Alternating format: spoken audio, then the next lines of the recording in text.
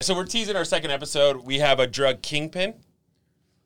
Yeah, that sounds good. Okay. All right. I just want to make sure I get the terminology right. But it started with cocaine, then we moved to ecstasy, now entrepreneur, right? So we tell the story.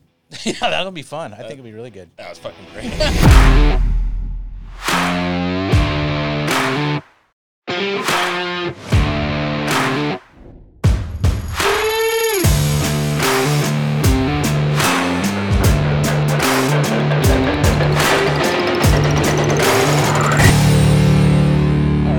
Welcome to another episode of Fuck You Friday, where we win on Fridays. I'm your host, Win Silberman. This is my co-host, Casey LeBlanc.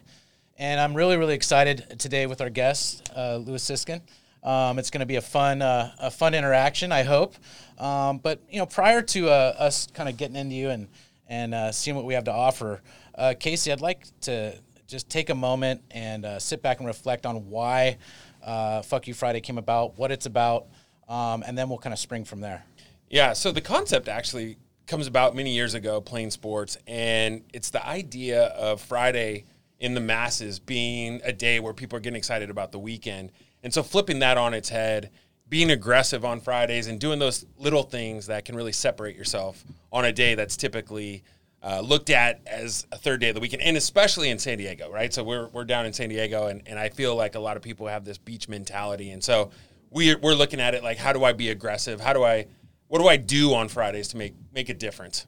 That's great. And what you talked about, how do we win? Yeah, that's really important. That's really important. And speaking of winning and introductions, Louis, how would I, if I was just in a regular room and trying to introduce you, how would I do it? I mean, what do I say? You've been through so much, you do so much.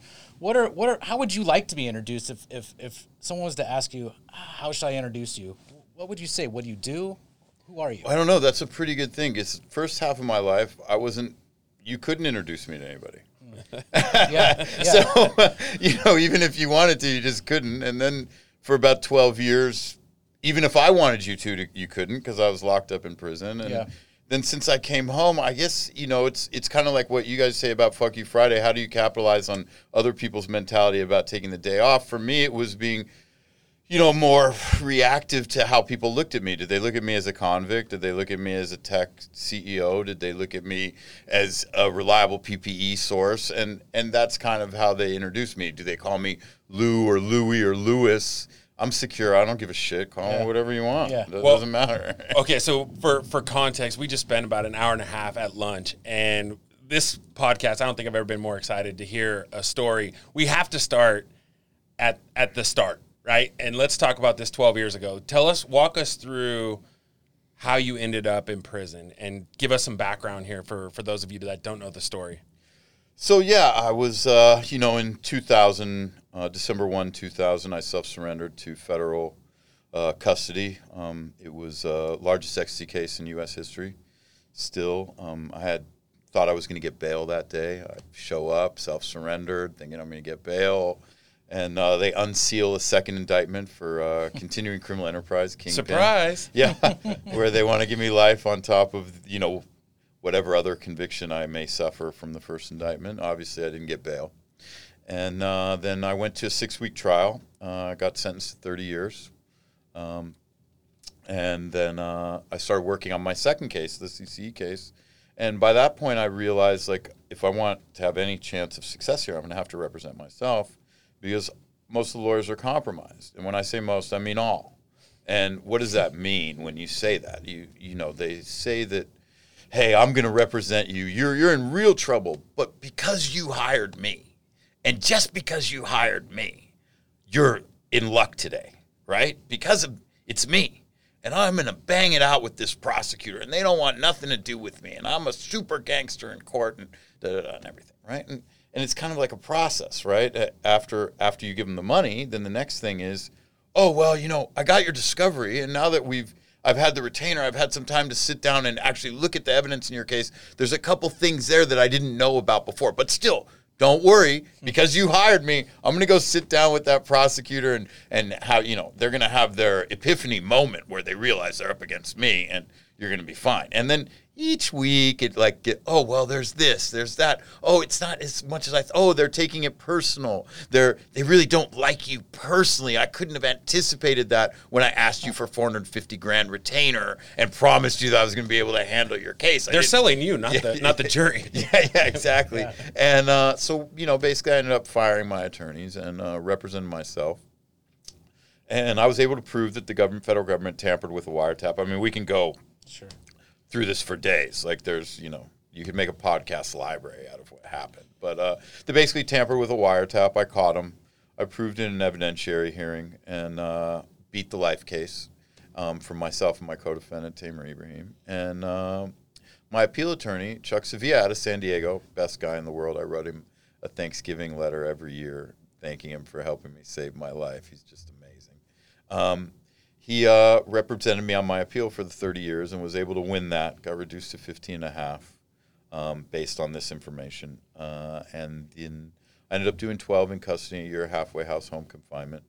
Came home in 2012 to the halfway house. Was officially released from custody June 26, 2013. And then I went into, building a couple spec homes. And then I got into tech. And I guess we can pick up from there. Actually, I mean, if you guys want to talk more about I'd like to talk about more ecstasy for a second, to be honest. I had a question about that. So when you were in the game, right? Yeah.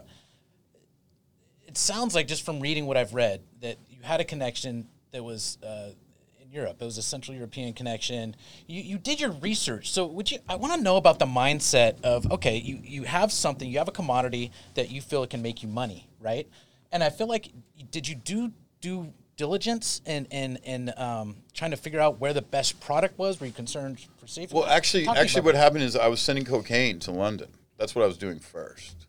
I was in London. This is a double jeopardy moment, right? Yeah. Like you could speak freely at this point on anything, no, I'm fine. I'm all, exactly. It's all good. It's all public record. Okay, this is great.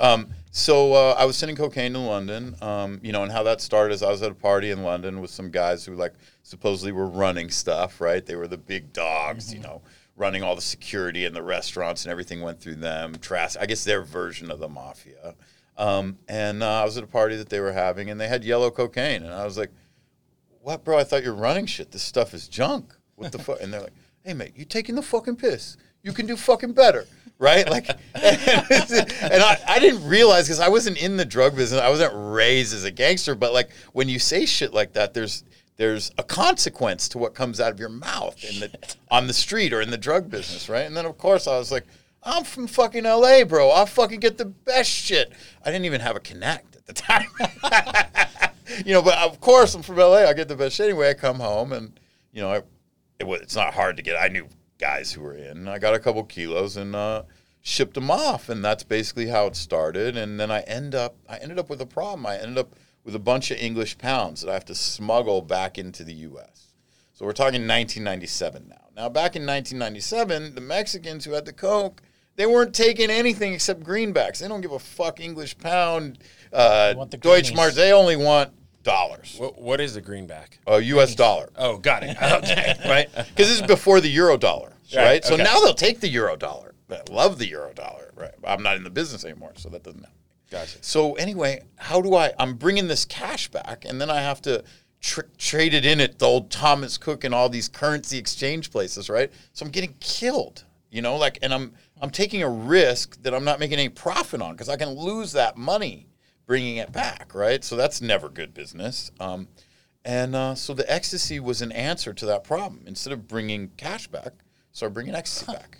You sell the ecstasy here. You make more money, you make money on your money, but you also get your money in dollars to buy more coke with. So it's actually the answer to a problem.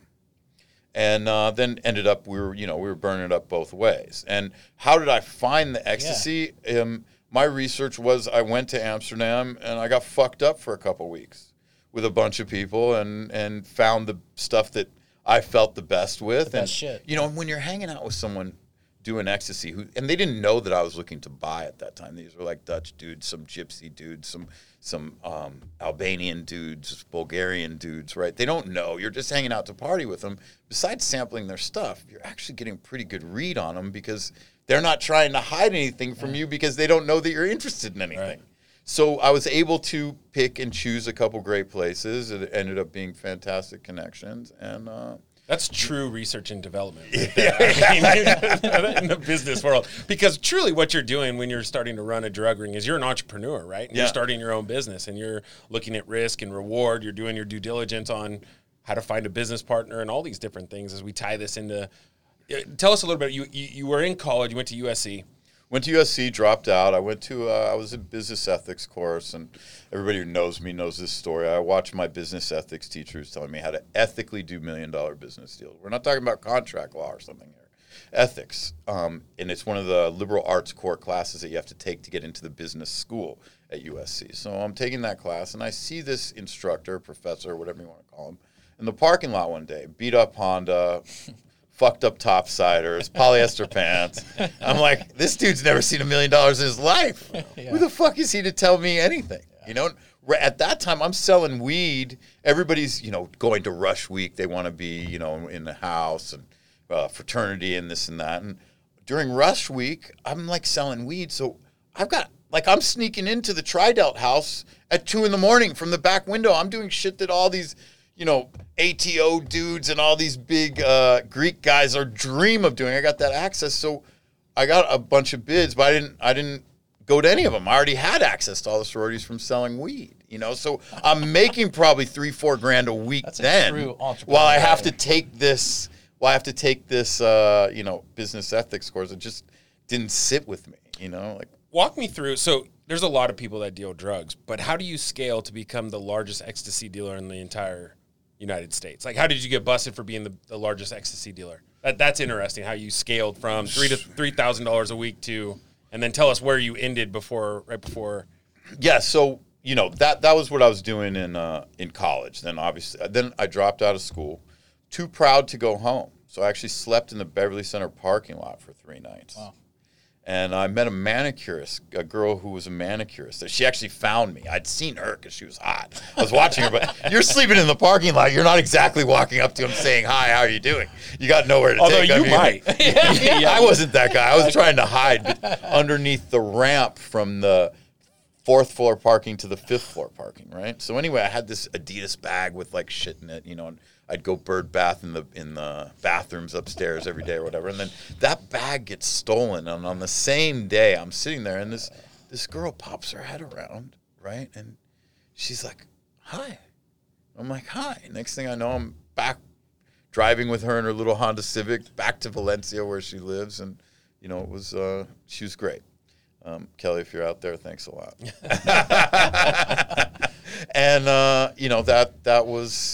that was how that kind of chapter of my life ended. And then, I bounced around doing a couple different things. Like, really I wasn't raised to be a criminal. I wasn't trying to be a criminal. To me, these opportunities were just money-making opportunities. And then when this came along, how I got to where I got was really simple. It's not rocket science. I let people make more money with me than they did with anybody else. I gave people the best product at the best price. So a couple things happened. One, the dudes who were buying 1,000 needed 10,000. Guys who were buying 10,000 needed 100,000. The other thing that happened, which is more subtle, is if you're making more money with me, I'm the guy you're going to protect the most, right? If you get busted on something stupid and you have to rat on somebody, you're going to rat on the guy who you make the least amount of money with, right? You want to protect your best. If you're a gangster, right, and you're making more money with me, you're going to protect me because I'm the thing that's putting the most money on your table. As long as you protect your connections and don't let them interact with each other, that's, to me, has always been the best way. And you hear it in business courses all the time. Best product, best price, that's the winner. Right. If you don't have that, now you have to be smart. Right. So I chose not to be smart. Let me just get the best stuff at the best price so I don't have to figure out anything else. Interesting. Yeah. And, same thing we do with everything we do. I mean, that's really what I look for, whether it's the PPE stuff we do now. It's business principles. Yeah, to me, it just saves you from having to do or know a bunch of other things. If you have the best stuff at the best price, you don't need to be exceptional in any other way. You're exceptional in what the customer's looking for, and you're looking for the customer to give you money. So, okay, so very simple. What was the week before federal indictment? What was your weekly income? For about 4 months before federal indictment, I wasn't doing anything, but I had $3 million days. Wow. I mean, Yeah. I mean, great. now I was also not running it as a business. I'd be over there, we'd do a few loads, and then I was young. Like we were talking about at lunch, I'd come back. Oh, got to go shopping. Got to go to Vegas. Got to go pick up some strippers. Got to go this. Got to go that. Showing off for everybody else. And it's funny, I was never asking myself, what is Lewis like? Everything was pre-programmed about what the world said was cool. Oh, I got to have this Rolex. Actually, when I came home from prison and I have this watch collection, I put it on and I never wore a watch again because why? They're fucking heavy and clunky. They're uncomfortable. You got to worry about them. Like, I've never liked watches. Other guys do, but that's just not my thing. So for 50 years, wearing a watch was all based on what somebody else thought was cool. And that opened, like we were talking about earlier, self-awareness and this and that. Like, I had a lot of epiphanies about things like that, right? Like, hey, what makes Lewis happy versus what makes the rest of the world happy? Because the rest of the world, you can chase that forever.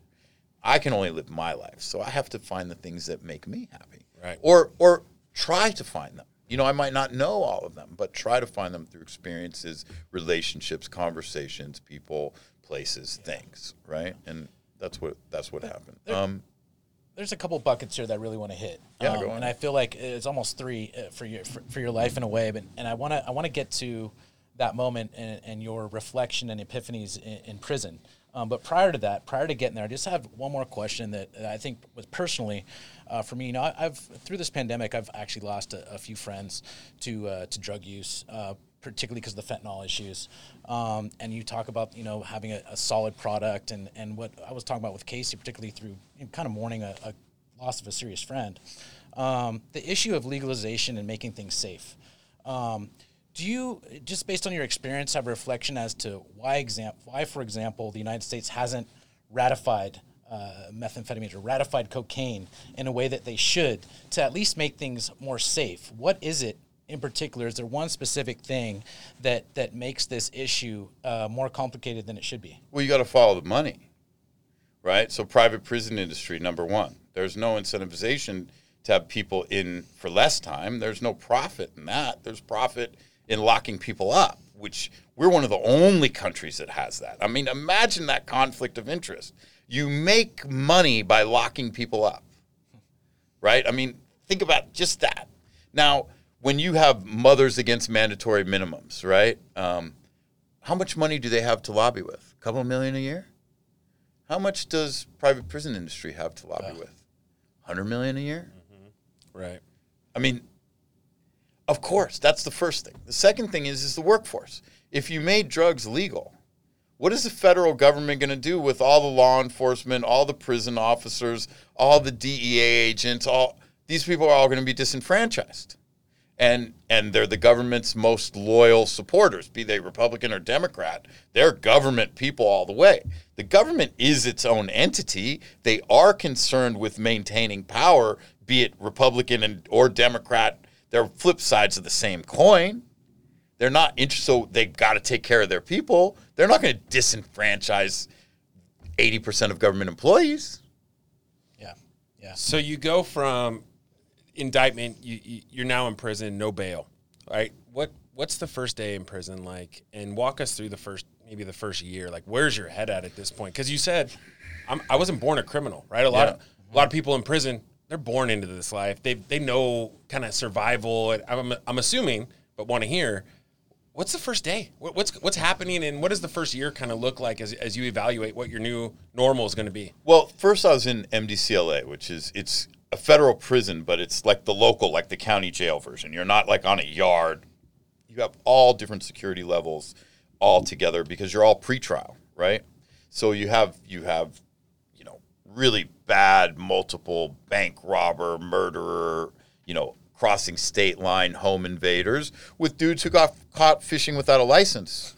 I mean, really, right. no joke, wow. Right? You got guys who got caught bringing over 2 exotic birds from Mexico, right? Like with dudes who are like legit gangster criminals. So a true melting pot. Yeah, so it's a true melting pot, and the first thing you notice is the racial lines of everything. In California, it's just what it is. Like, I was in federal, so I got transferred to prisons over state lines, during my time, and it was a little bit different. But first thing you know, in LA, right away it's racial. And for me, being Jewish is, hey, that's what I am, and so other people look at you as white, and whites only look at you as white because if somebody other race is beating you up, it looks like a white guy's getting beat up. It's optics. But they don't really want you. Right, so it's kind of, now most people would find that to be a problem. I found that to be an advantage because it allowed me, nobody can swim upstream, but I could swim across stream because the whites didn't want me unless they needed me, and other groups accepted me more because I wasn't this Aryan, white boy, right? Like, so it ended up working for me in the end, but it was definitely,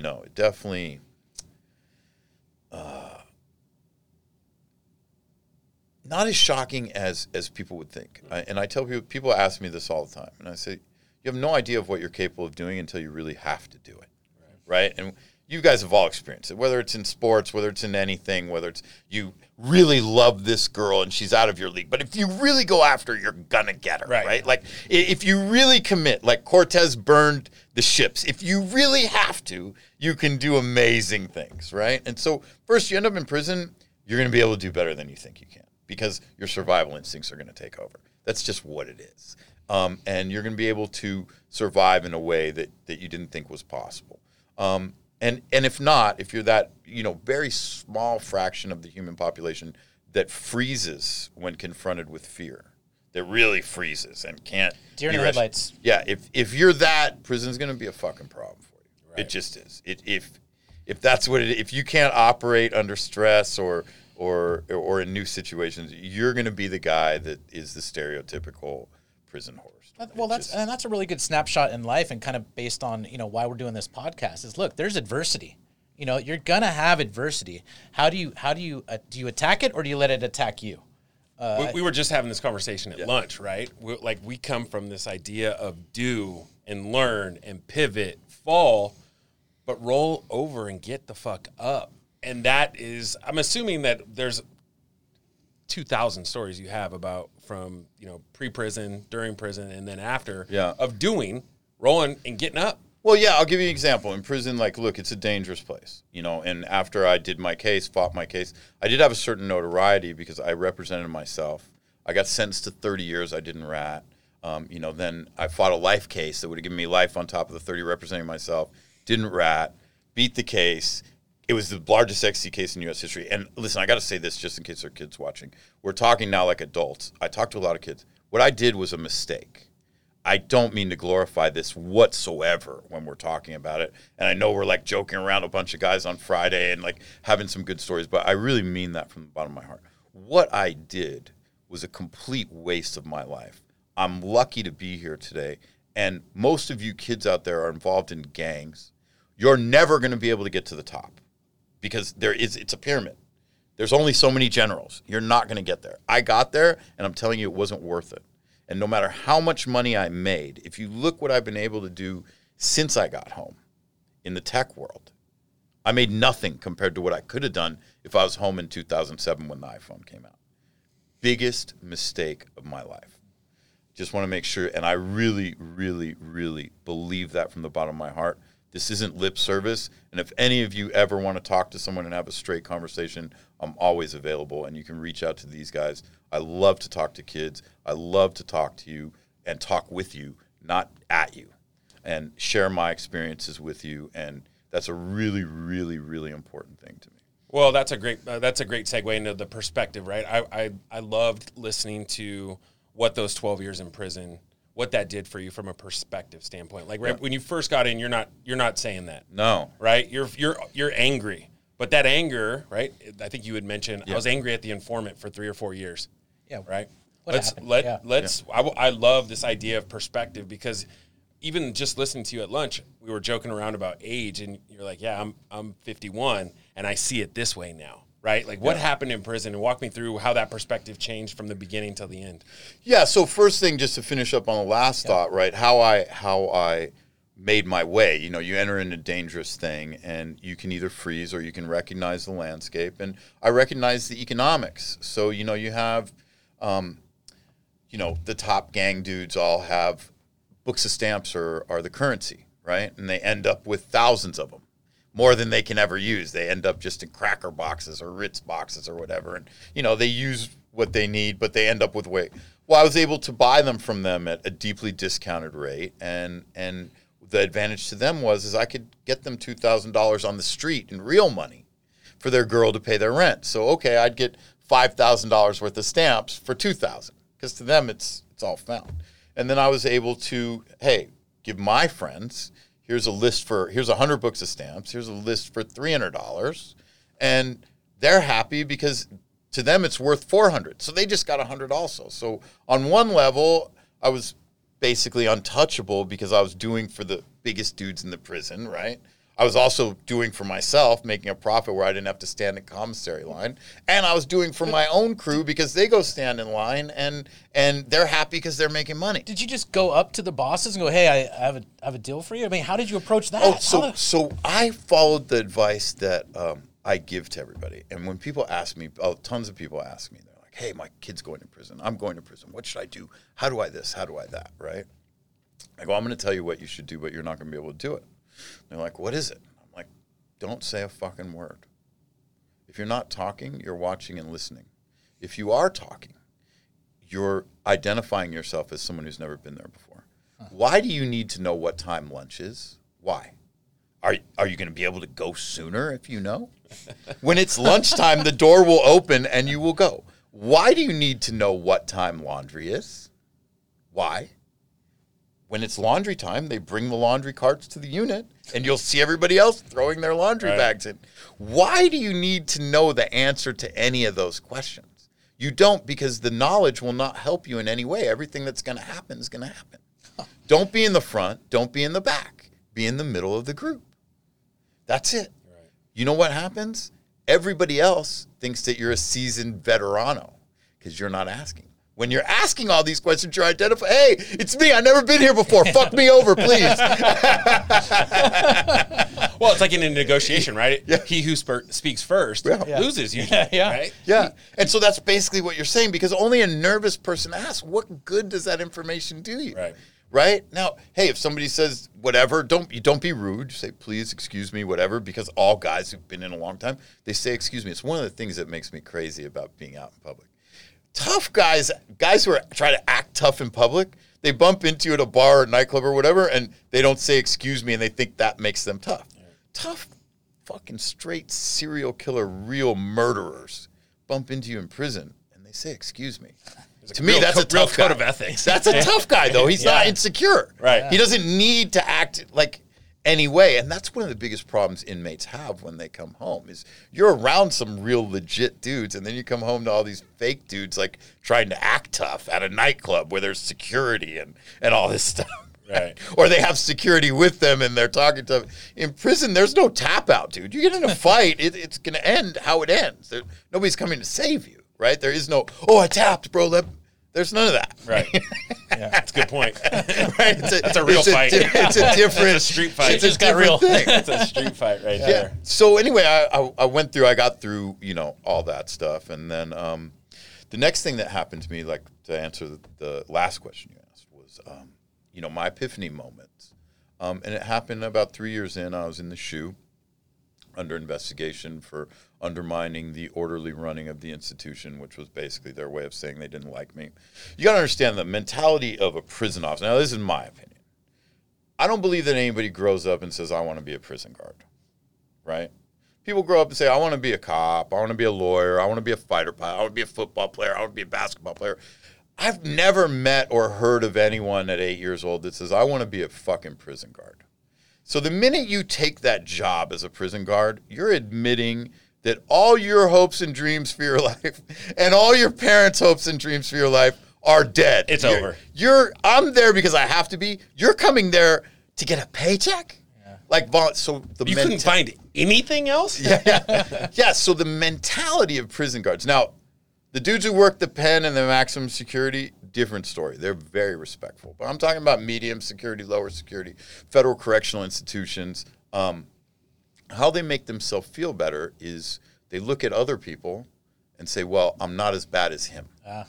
So when it came to me, they couldn't really do that because, you know, I had girlfriends of mine visiting that were hotter than the hottest girl they ever jacked off to, let alone actually slept with, right? Like,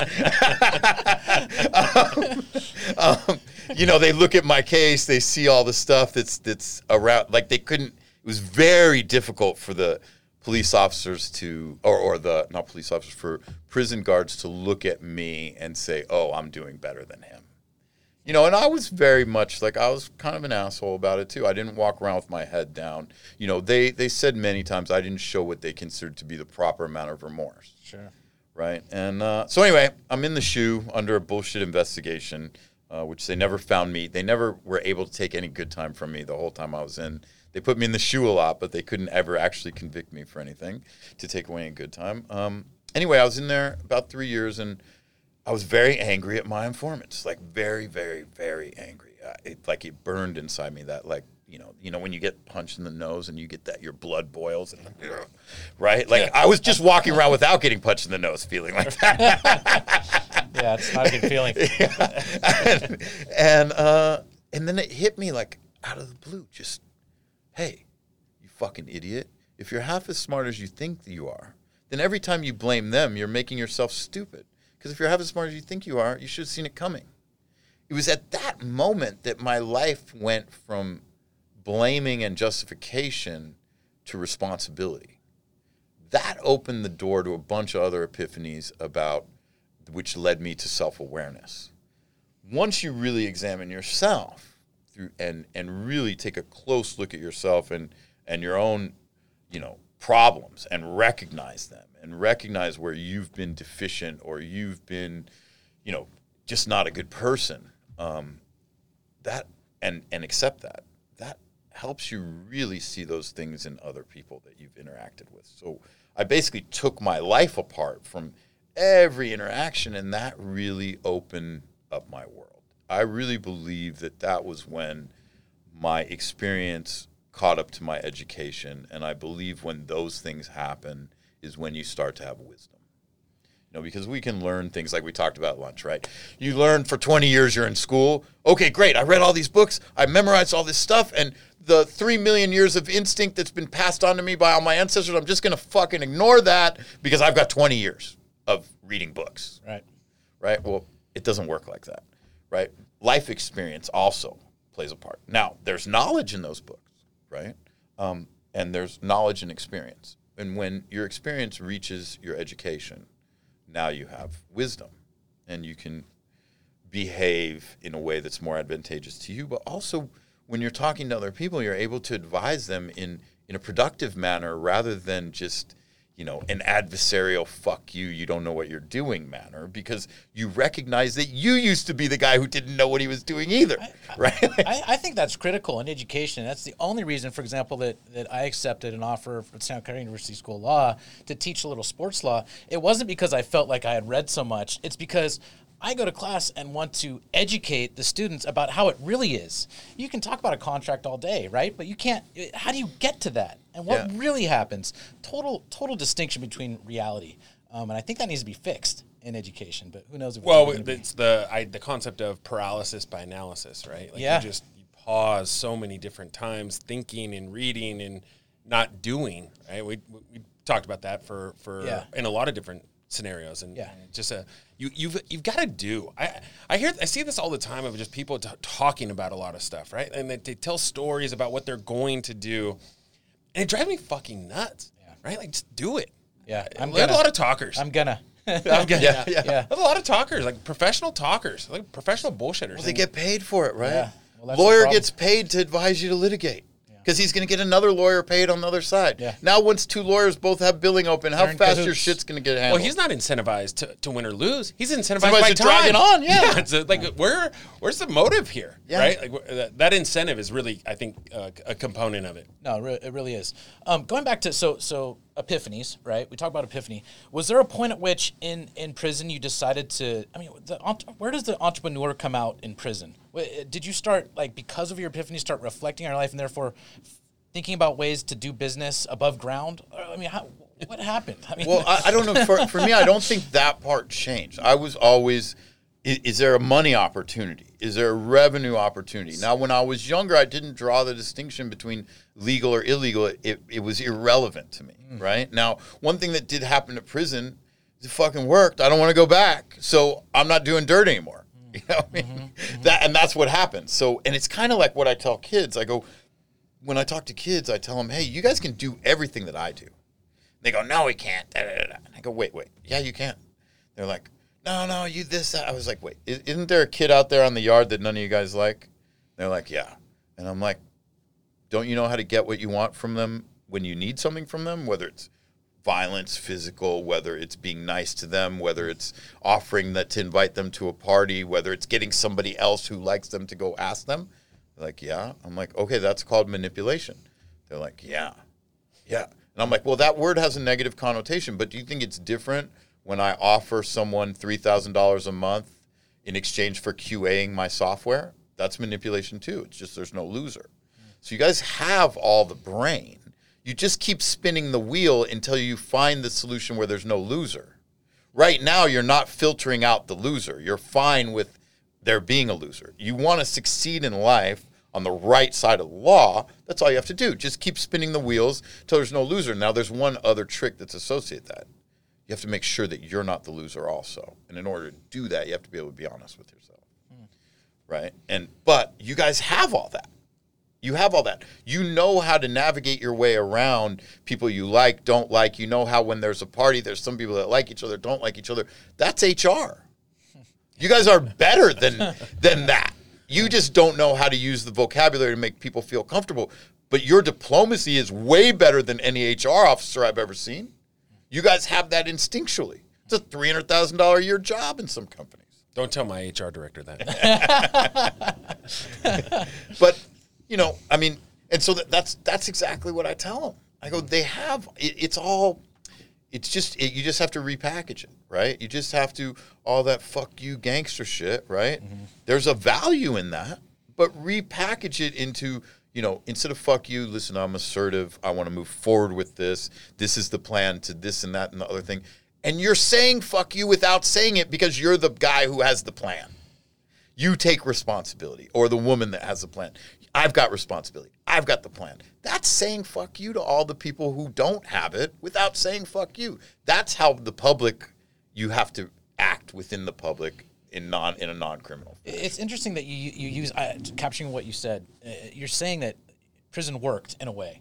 Yeah. But when you reflect on all the political dynamics of prisoners and the question I have is, what exactly did you feel prison healed you in a way? Did you feel it was, do you use the term, let's get more specific. Would you use the term rehabilitative? What would you use? Listen, I think that we're the United States of America, and we can definitely improve the criminal justice system. We can definitely improve the prison system. But I do have to say that most guys who get to the level of the drug business that I was at end up dead or in prison forever. And I'm sitting here with you guys. It's fuck me Friday on fuck you Friday, right? Like, so, I mean, that's gonna be the new tagline. By the way, that's a good quote. So, you know, I mean, yeah, because I don't see, if I'm being honest, I don't see another end game there. If I hadn't have been busted, I end up dead. Wow. Yeah, because my ego was out of control. I was out of control. Like, everything we were doing, as much as I thought I had, you know, a handle on things, I didn't. Like I said, I wasn't built for that. Like, I'm not a killer. I wasn't prepared to do the things that most people who get to that level are prepared to do. I'd found a sweet spot because people made more money with me than anybody else. But how long is it before somebody else just wants my whole slice of the pie? Yeah. Right? And I used to go out to dinner with my fiance alone. I didn't have an entourage or a bunch of gangsters around me or this or that, you know. And it worked, and there was a sweet spot, and it, you know, went from, you know, nothing to the DEA said, you know, 95% of the ecstasy in the United States between 97 and 2000 was a direct result of me and my partner Tamer. And, you know, I mean, unbelievable. That's crazy. Yeah. And just, you know, but to think that could continue, especially with what I know now, what I didn't know then. If you're asking me now, yeah, I would have to say that getting arrested was probably the best day of my life because it made sure that I was going to have a life. Right. And I had to fight for it. They wanted to lock me up forever. Yeah. They wanted to never let me come home, and I had to fight for it. And through that fight, just like, you know, you guys in sports, you find out who you really are in those moments. Yeah. And there is a part of me that is very happy that I was the man that I hoped I would be in that situation. I love you told this story about how you ended up getting rid of your previous highly paid attorney, right? And then moving into representing yourself. Like, you got a lot of time on your hands in prison. Yeah. So walk us through the reading and the learning and how that all came about. Yeah. So I was, I got sentenced to 30 years. First indictment. Second indictment was for CCE, continuing criminal enterprise. They call it the kingpin count. And I started to sense, like, you know, that path I told you about in the beginning. Hey, because you hired me, and just because you hired me, you're safe. Oh, there's some of your discovery now that I've looked at. I didn't realize that. Oh, well, but you're still safe because you hired. Oh, but, you know, the prosecutor's taking it personal now. They edge their way out of it, right? And I'm not stupid. I'm like, okay, you're a lawyer. The judge is a lawyer. Prosecutor's a lawyer. You all make money off each other working. How can you really be adversarial, right? And then I realized, like, hey, these guys they represent me. They get $450,000 in a 6-week trial, and nobody wants to know who my attorney is because I got 30 years. They represent the informant. Sure, they only get $30,000, but it's 2 debriefings and a sentencing, and everybody wants to know who their lawyer is. Now, in order to get that informant a good deal, right, they have to be on good terms with the United States Attorney's Office. Yeah. I mean, so how far are they really willing to go for me? So I wanted to see, like, what was their pay, you know, like, do they have a magazine? Do they have a newspaper? Where can I find out about them socially? I wanted to see, because you're locked up. You know, I'm locked up on the floor with 100 other guys, right? They all have attorneys, too. Most of them are public defenders, but there's probably 20 or 30 private lawyers. Like, hey, your lawyer's at the same Christmas party with the prosecutors. Like, I was looking for something like that, right, just to prove my curiosity. And part of what comes is the Daily Journal, is the LA Journal, is the paper in LA for all the lawyers. And what comes with it, which I didn't know when I ordered it, was the DAR's, Daily Appellate Review. So I start reading the appeal cases, all the federal and California state cases. And I didn't go to law school, but I know what fucking wins on appeal. and what my lawyers were talking about wasn't going to win anything, right? And that was just through reading and observing, paying attention, right? Yeah. You had the time, so you're studying. Yeah, I'm studying, and then I had cases and stacks of legal docs in my cell, right? So everybody else got a computer, but I had they had these boxes that were like 18 inches high that were like this, right? And you were supposed to have one. I had 4 rows of them stacked to the ceiling because I represented myself, so the rules changed a little bit. This is a funny story. But I knew where everything was. Like Tamer, when he was he used to always be amazed because we'd be reading the transcript from the first trial, looking at evidence in the second trial, evidence from the first trial, and you'd have to be able to put it all together, right? Like, so how do you remember but I remembered where everything was. Tamer is your business partner who ratted on you. No, he didn't rat. Tamer's my partner. He didn't rat. He did 10 years. Oh, so you guys were in together. And he was your business partner. Yeah, he's still my business partner. He's my best friend. Okay. Love him to death. Got it. Okay. Everybody should have a friend like that. We beat the prisoner's dilemma together. I mean, he's a very, very, very special dude, man. That's awesome. He could have gone home to rat on me. I could have gone home to rat on him, and that's the prisoner's dilemma, right? And it wasn't like we were both going to get out. We knew in order to save the remainder of each other's life, we were going to have to give up a chunk of our life in. Wow. Because we also knew they weren't going to let us walk no matter what. Even that we had them on some stuff, they just weren't going to let us walk. They did. Big drug cases make bad law. Every lawyer will tell you that. That's the same thing they all say. So anyway, then, representing myself, and so I'm reading the daily appellate reports. I'm learning, and I tell my attorneys, I was like, look, I want the government disqualified. I want to call them as a witness to testify about when they decided to tamper with a wiretap in order to secure the first conviction. And of course, they don't want anything to do with that, right? I was like, well, they're under the best evidence rule. the prosecutor should be the one to testify when they decide to tamper with the evidence so that they can let their rats lie in the first trial. And anyway, that's what ended up, the big thing. And so I go to court one day. I fired this guy, Luis Palazzo, who still takes credit, you fucking cocksucker, for winning my case, right? State that for the record. Yeah, he still takes credit for winning my case. Him and this other fucking cocksucker, Ron Richards, another fucking piece Tell of us how you trash. really feel. No, listen, cocksuckers. And I don't mean that derogatorily to gays, at all. Yeah. I just mean cocksucker. Yeah, fuck off. In the old school We're gonna version. use that as Yeah. the tease for this podcast. I mean that in the old school cocksucker Can we version. sell that to Pornhub? Maybe get an endorsement over Okay, there? now you're going down sorry. a different Okay, path. sorry. Go ahead. Yeah. So anyway, they still take credit for me, winning my case. That's what they tell people. Anyway, so get rid of them and represented myself, and we had a really good run with that. Again, we could do another podcast about just the hearings, right? It's interesting though, this because could go on and on. Would you assume that prosecution would celebrate when they first heard that you would represent yourself? Because that's- traditionally, right? Traditionally, you go, "Oh yes, we got a winner." That's funny because when I went to court that day after I fired him, I'm like, what am I doing in court? You never want to go to court because they take you down there 4 a.m. You're sitting in a fucking hard bench all day. If you're lucky, you get the roll of toilet paper to put behind your head so you can lay down. Right? It is just a cold, miserable day. And they do that on purpose. They want to discourage you from using your rights to go to court. They want everybody to plead out. So they make going to court a fucking nightmare. It doesn't need to be the nightmare that it is. And anybody that audited that would definitely know. This is by design, at least in L.A. at the federal court. That's how they do it. So anyway, I get to court, and I'm like, the judge is like, well, you want to dismiss your attorney. I'm like, Your Honor, I don't know. What did I miss here? I hired the guy. I'm firing the guy. Well, Mr. Ziskin, we have to, I have to make that determination. You're not allowed to just do that. And I'm like, really?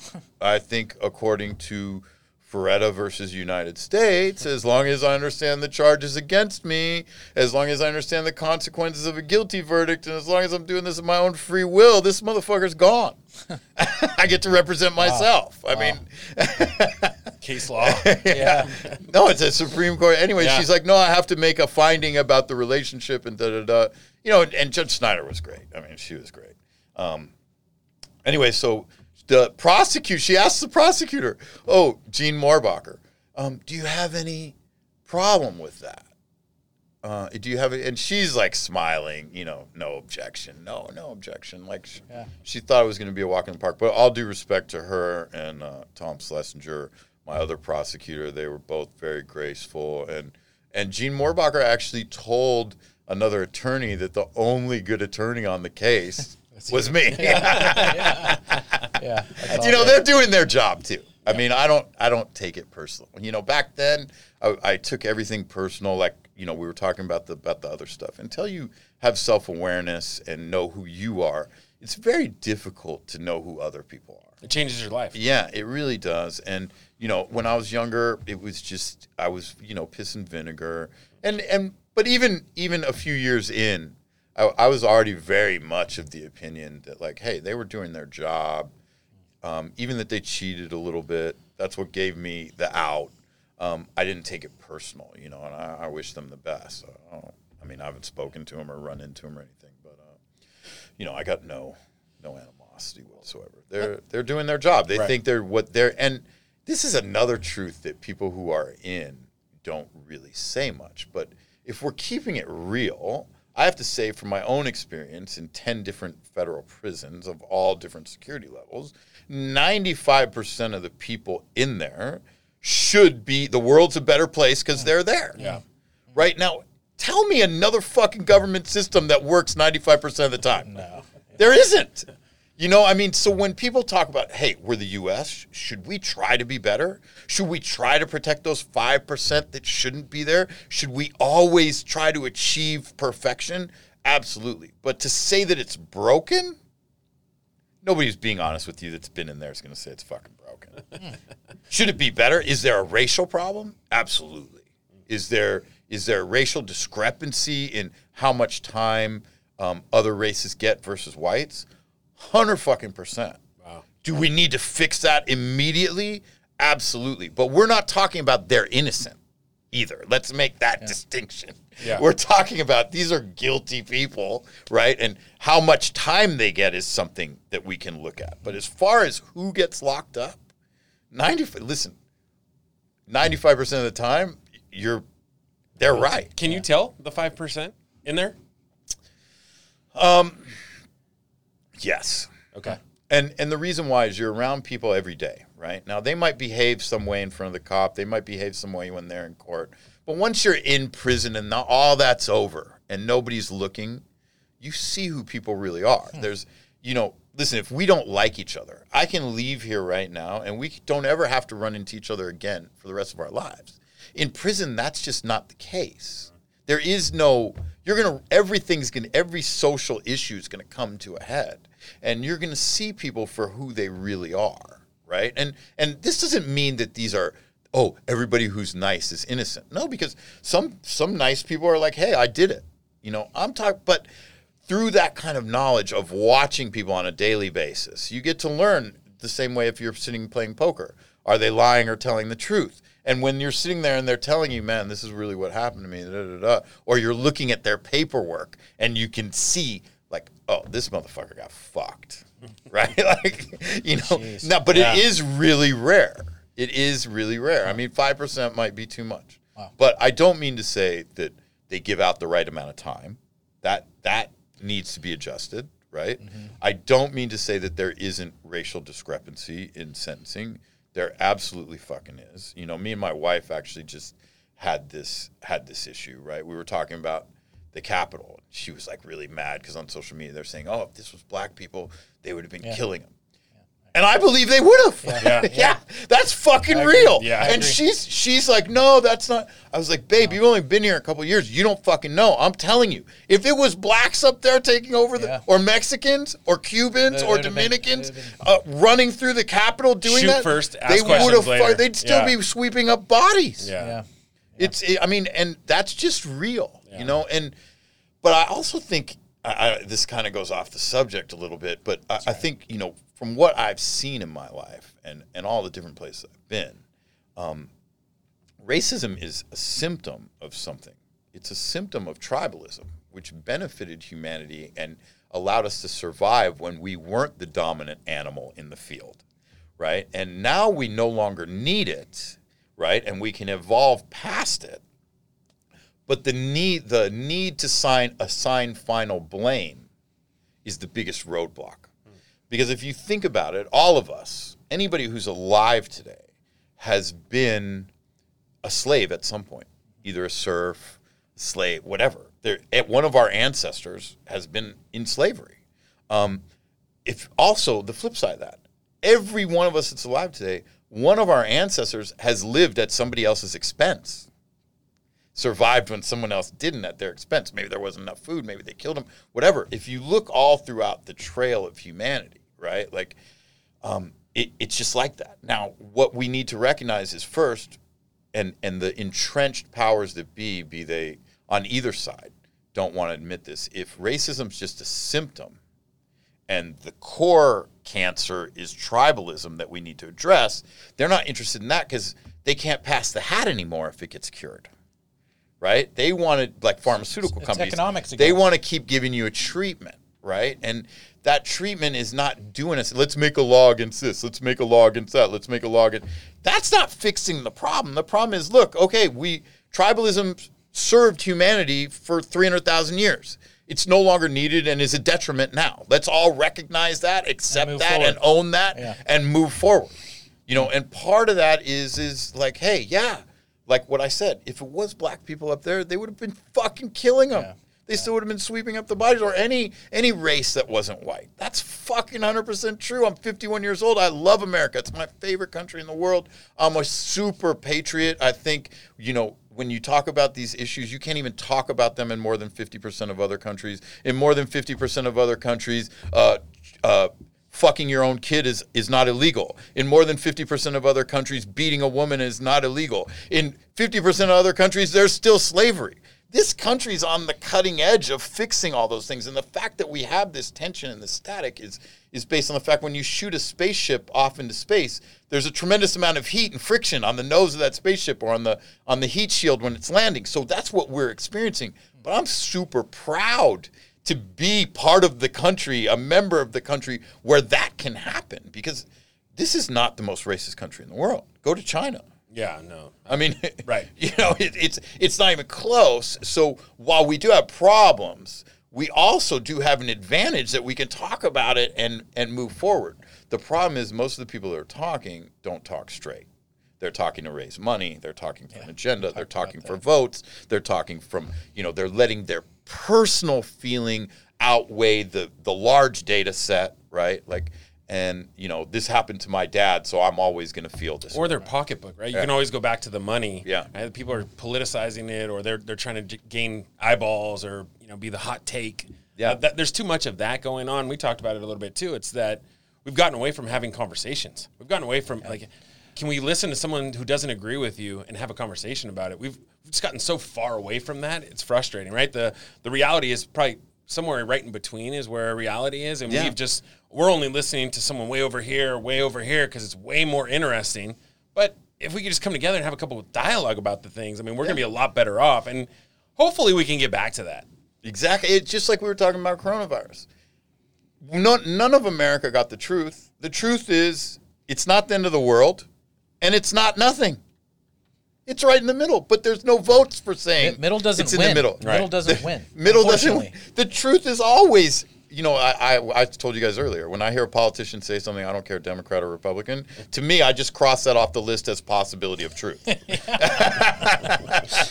Whatever's left that didn't come out of their mouth could possibly be true, but, and that's partly our fault. We're allowing ourselves to be motivated because they've tapped into that tribalist nature that's ingrained in us. Oh, Republican or Democrat. It's like, you guys are sports. What is fucking sports? Dudes going in shirts with face paint and everything. Yeah. If that's not tribalism and getting behind your team, I don't know what is, right? We're programmed for that. We're susceptible to that, and politicians have recognized that and are looking to exploit capture that. Yeah, and group leaders and supposed civic-minded people and this and that.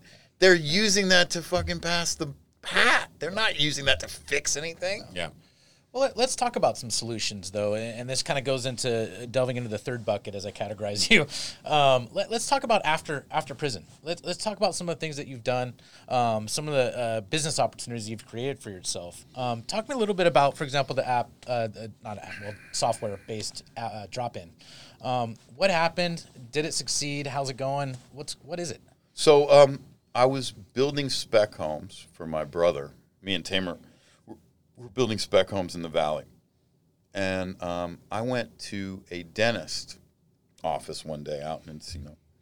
And on the table, there was this thick reading material. It was FAA proposed regulations for commercial drone pilots. Now, it's something that nobody would ever pick up unless you've been in prison and look for dense reading material. That looks boring to everybody else because you got tons of time. A lot of time. Right? So I picked this up and I'm like, oh, okay. All right, you can't fly the drone over 400 feet and it has to be line of sight, and you're going to have to get a license. So I realized right away, because my brain still works in some ways like, a criminal circumventing. How do I get around that? Oh, you don't need to control the drone. You just need to control the guy who's controlling the drone. Okay. So I called a friend of mine who was an engineer at Samsung. He's now a senior engineer over there, Noor. And I said, hey, can you live stream from a drone? And he said, yeah, YouTube Live's doing it with DJI drones right now. So I go Amazon, and this was back in the day where you could pay. You didn't get the free Prime 2-day. You pay extra for next day delivery, right? Yeah. You pay extra for next day delivery. I think I spent half as much on the delivery as I did on the drone. Get it? This Phantom 3 comes, or Phantom 2, I don't even remember, comes the next day. And I put it up in the air. I do all the things, and I learned my first tech term, latency. Because what I'm seeing on the live stream is what happened a minute ago, right? I'm like, well, you can't tell a pilot to fly right or left if you're seeing what he saw a minute ago. So I call Noor back. he gives me this whole list of stuff. He says, yeah, that's latency. I'm like, what's latency? He's like, what you just described to me. That's called latency. And I was like, really? He's like, yeah, people don't notice it, but Facebook Live has a ton of latency. Twitter's Periscope has a ton of latency because there's no need for you have a chat going back and forth, but you don't need to talk to the person in real time based on what they're doing. So anytime you have, and so I learned, like, the more people watching the stream, the more bandwidth is used, the more latency there is, right? So those are broadcast applications. They're not really communication applications, right? So learn all that. And he's like, yeah, you need to get you need in-app live streaming from a drone, low latency, this whole list. So a cousin of mine hooked me up with this, booking company, Project 10X Management. And they got me a great guy, Ahmad Al-Akoush. He was in New York, had a great experience. He's like, look, I can get you a demo of this, $30,000, 3 months. Great, signed, do it. Now but I also know self-awareness again, right? I don't know shit about code. If this motherfucker wants to take me for a ride, there's nothing that's going to stop him. So I get a from my friend Ronan. He introduced me to Ian Broyles, great guy too. He worked on Foursquare, great iOS coder. And I tell him the same thing. I need in-app live streaming from a drone, low latency, VoIP, the whole thing, right? Give him the whole list. He's like, yeah, $30,000, about 3 months. I was like, okay. Hired them both. Didn't tell them about each other. When one had a problem, I'd tell the other. When the other had a problem, I'd tell the other. I got the demo done in half the time for twice the price. So depending what side of the table you're sitting on, I'm either a genius or a jackass. Yeah. Probably both. Yeah, Probably both. I was about to say, I'll let you know in about 20 minutes, but I'm scared of you.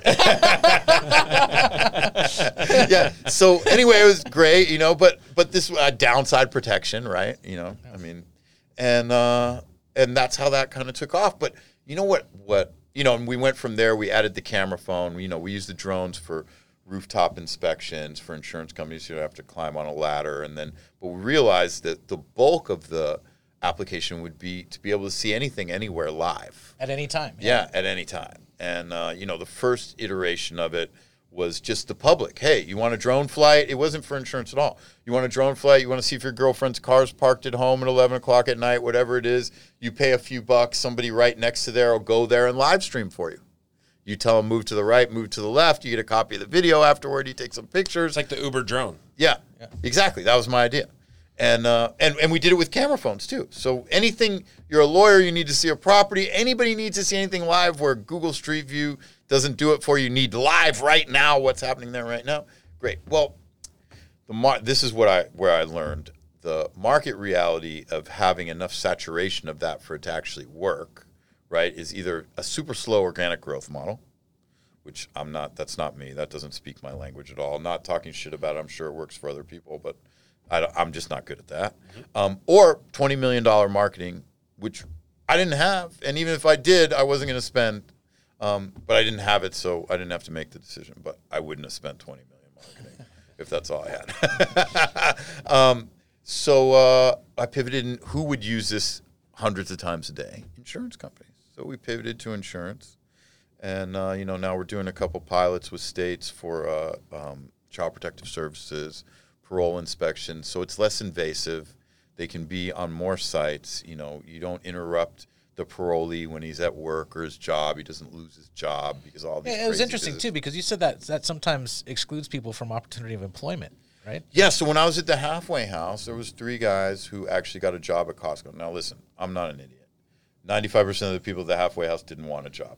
But these 3 guys got one, right? They were really trying to do something with their life. And they had that back thing and the shoulder thing. Yeah. These motherfuckers were working. This wasn't I'm going to drink coffee for 8 hours, right?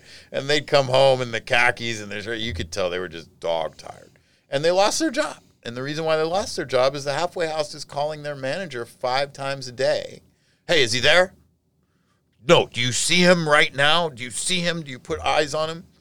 And I've had a girlfriend like that. Actually, I felt like I was in a halfway house. Tell her, give her my number so I could give her a drop in. Oh, yeah. So I'll give you the whole profile. You can have it. I don't want the whole profile. I just want a customer. I have a wife. Oh, okay. I love my wife. Yeah, absolutely. I love you, Gigi. Good plug right there. Nice job. Yeah. No, she's my gangster. That's awesome. I got to tell you, there's something true to the cliche when you have a good woman. I want to just talk about that. You must have 51 years of good love stories. Yeah. Right? Well, this is my best one, and she's she's my gangster. How long have you guys been married? We've been married for about a year and a half, but we've been together 4.5 years. Okay. And I think it happened for both of us at the right time. I was old enough to where, the things that mattered when I was 30 don't matter anymore, right? And so I've slowed down a little bit. And she's – the thing that I met her when she was 27. And the thing that hit me about her is when we met, she's like, yeah, I'm a model, but that's going to end soon, so I'm doing real estate and I'm finishing my psychology degree. Now, you guys know, what fucking model's ever said that? And I mean, this is a real model who actually sells her pictures, not the model who a photographer invited him over to take pictures to try and fuck him. Yeah. I mean, someone who actually sells their pictures. LA models? Yeah, big difference. No, there's a big difference. Okay, so a photographer invited you over to take some pictures. I've been to LA. Yeah. He's actually been a photographer. So was I. Have you actually sold your pictures for money? Right? Now you're a model. Right. Now you're licensing. Yeah. Now you're a model. And then the answer that I normally get is, does OnlyFans count? Yeah. I guess so. OnlyFans counts. Yeah. Hey, It has that's to. an entrepreneur. You're modeling.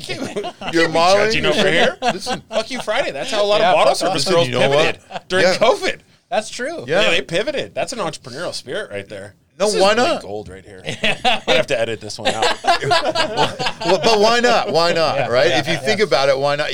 I got into. I don't want to name the actress, but she was naked in a movie, and we were out at my friend's restaurant, Koi, one night, right? And she was talking shit about strippers. I was like, all right, wait a second. You got X millions of dollars for that movie where everybody saw you naked. How many people watched that movie?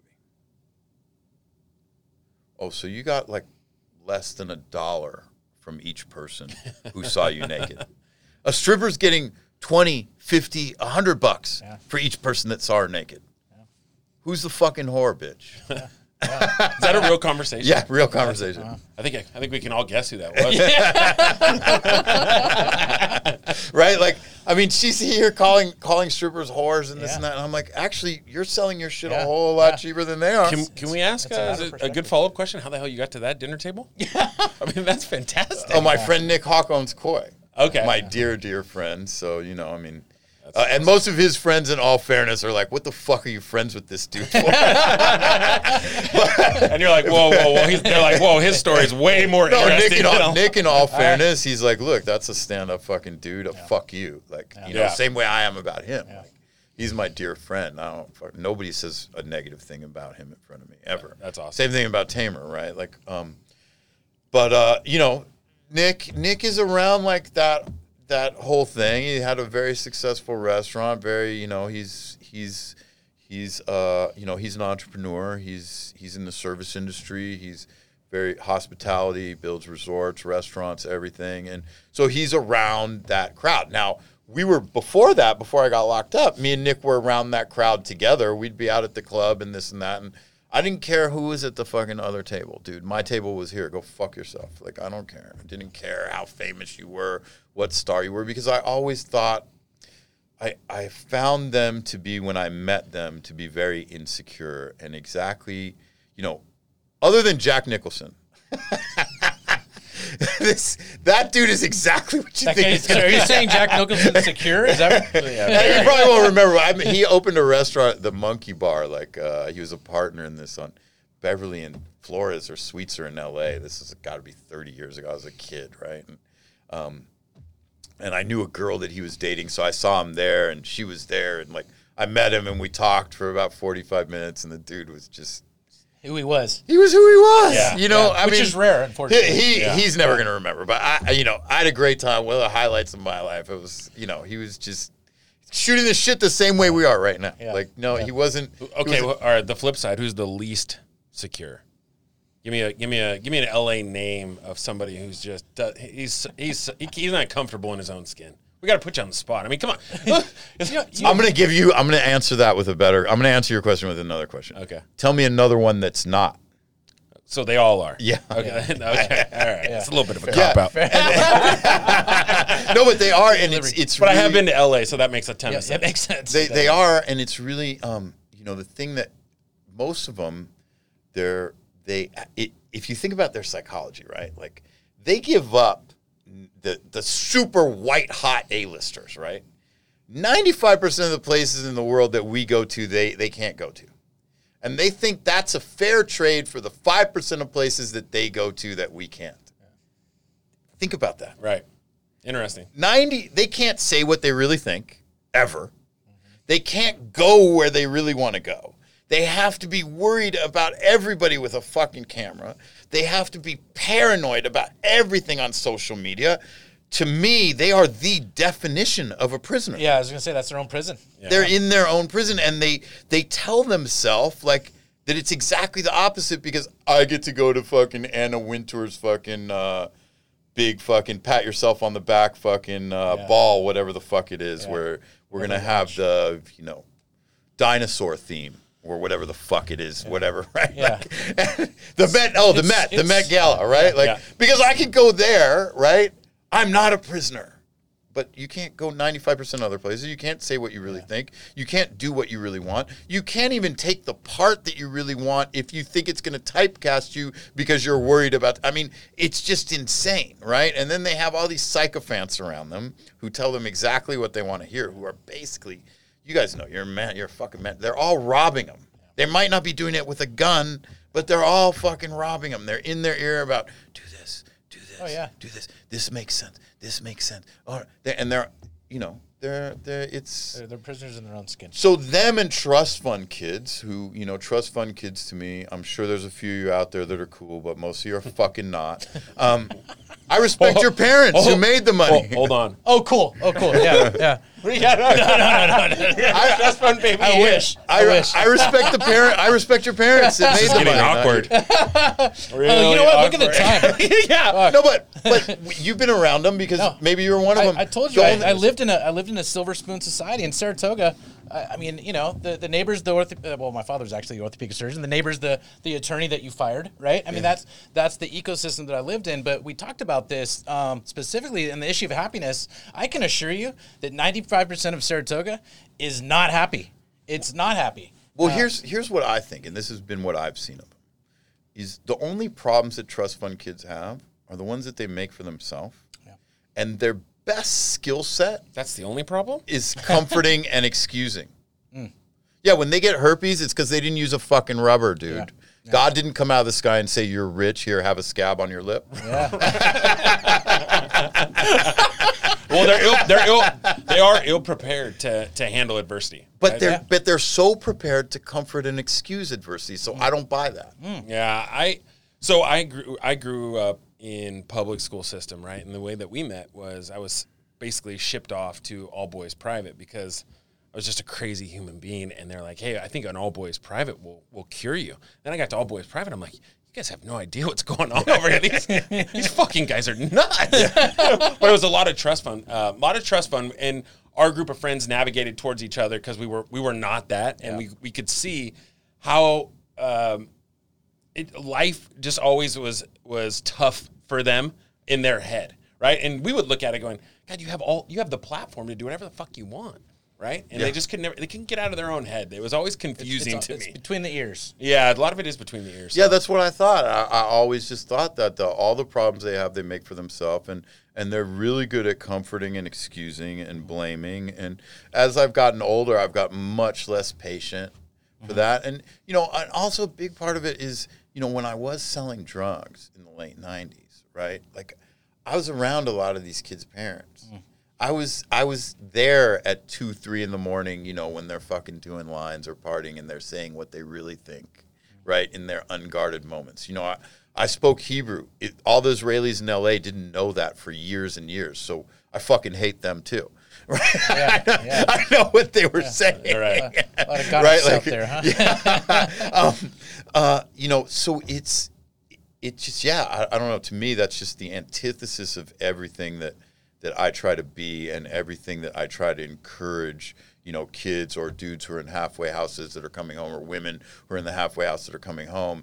It's the exact opposite of taking responsibility and manning or womaning up and meeting the moment, right? Because the other truth about behaving like that is, once you accept responsibility, yeah, that's my fault. Guess what also happens? You have control again, because now everybody's looking at you for the solution. Yeah. Right? And that is where you need to be if you want to be. Well, if you want to all win, these things, if you want to win, which is kind of an interesting question that we always ask. Is there one thing in particular that you feel like a real kernel of truth? I know you've had epiphanies, but is there something that you've incorporated into your life that is done either every day, or that is just a winning diamond in your life? Is there something in particular that you say, you know what, I do this every day, or this is something that's crucial to winning, to succeeding? Yeah, so every morning when I wake up, I pray for about 5 minutes. Now, some days I don't believe in God, other days I do. If there is a God, he knows that, so I'm not going to be a hypocrite and act like he doesn't. So I'm just straight up about that. It goes back and forth for me. But I do that every day because it centers me, and I think about the things that I don't want to do today, whether it's firing someone or calling someone to readjust a delivery schedule, whatever it might be, right? And I start doing those things before I walk out of the house. It's what I tell everybody. Whether they go your way or not, they're no longer sitting over your shoulder. Your quality of life improves. And I guess the golden nugget is that things that we're not looking forward to, or uncomfortable situations or problems, are actually life improvement opportunities in disguise. Because once you handle them, even if they don't break your way, they're not hanging over your head anymore. Life is just better. The truth is, if you're going to Disneyland when you're a kid, if you do your homework Friday night before you go, you're going to have a better time Saturday at Disneyland than if you're thinking about all the homework you got to do when you get home. And that's, that to me is the one thing. And it applies to everywhere. If you just get that shit out of the way, and it doesn't have to go your way. It can go against you, but it's gone. Do the hard thing first, right? Qualify it and own it as a learning experience or opportunity. Yeah. Readjust it. Yeah. Hey, listen, you go to court, you go to court, right? For 3 years before that, you're fighting a lawsuit, your lawyer's getting tax bills, this, that. It's a fucking nightmare. You go to court, you lose $300,000. It's over. Yeah. Even when you lost $300,000, it's over. You feel better the minute it's over. So why did you need the fucking lawyers for 3 years to take another $300,000 from you? Just get it handled right away. Attack those things before they become lawsuits. They're life improvement opportunities in disguise. There's always a way, and you get it out of the way. You get it off your shoulder. You're not thinking about it in the back of your head, and everything else you do, whether it's a date with someone, whether it's a trip, it's better. Yeah. Life improvement opportunity. Yeah. Well, you brought something up that was interesting, and it is this, and I'd like for you to touch on this before we let you get out of here, but the pivot to PPE and brokering PPE. Yeah. But I want you to equate it to the criminal entrepreneurship, and then taking those lessons and, how did that work? Because I think it's interesting how you describe it, how much is, as I'm running a business and the things that you were doing in selling ecstasy, I'm like, you had a org chart, you had HR, all those things that you're talking about. It's just, they're called different things. Yeah. Right. So you're taking some of those key business principles and now applying them to an above board business in PPE. But you walk me through some of the things that you learned in the criminal world that actually have served you really well in business. Yeah. So, for example, when we raise money for Drop-In, we didn't look at that as a time to celebrate. We looked at that as what it is, debt.